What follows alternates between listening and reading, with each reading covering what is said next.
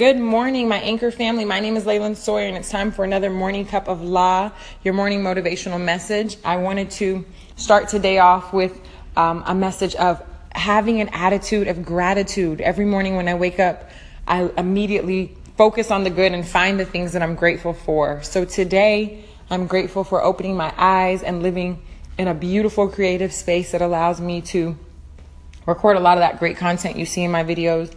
I'm grateful for an uplifting and encouraging circle of family and friends that motivate me and push me when I need it the most. And I'm grateful for the determination to succeed regardless of what obstacles come my way.